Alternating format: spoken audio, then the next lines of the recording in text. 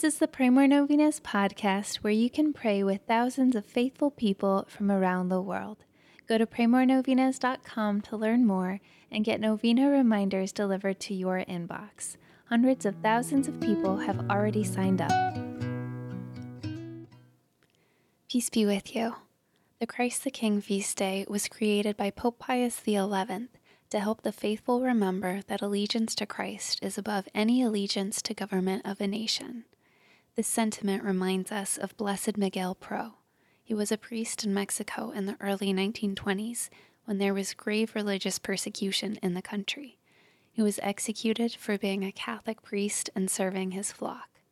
Viva Cristo Rey, long live Christ the King, were his last words. Today, let's pray that we will be loyal and devoted to our King above all others. Long live Christ the King in our hearts, minds, and through our actions. Let's continue to think of a special area of our lives that we can better devote to God. Here are the prayers for today, Day 2. In the name of the Father, and of the Son, and of the Holy Spirit, Amen. Christ, our Savior and our King, renew in me allegiance to your kingship. I pray for the grace to place you above the powers of this world in all things. I pray for the grace to obey you before any civic authority. O Prince of Peace, may your reign be complete in my life and in the life of the world. Christ, my King, please answer these petitions if they be in accordance with your holy will. Mention your intentions here.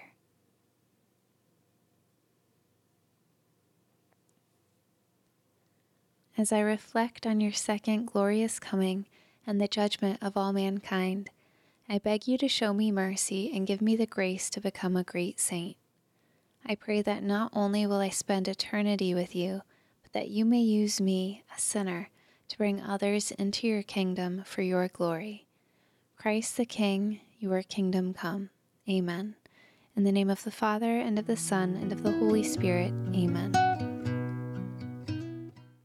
All right, thank you so much for praying with us. If you want to post your prayer intention on our website, you can go to praymorenovenas.com, click on this novena, and find the comment box at the bottom of the page.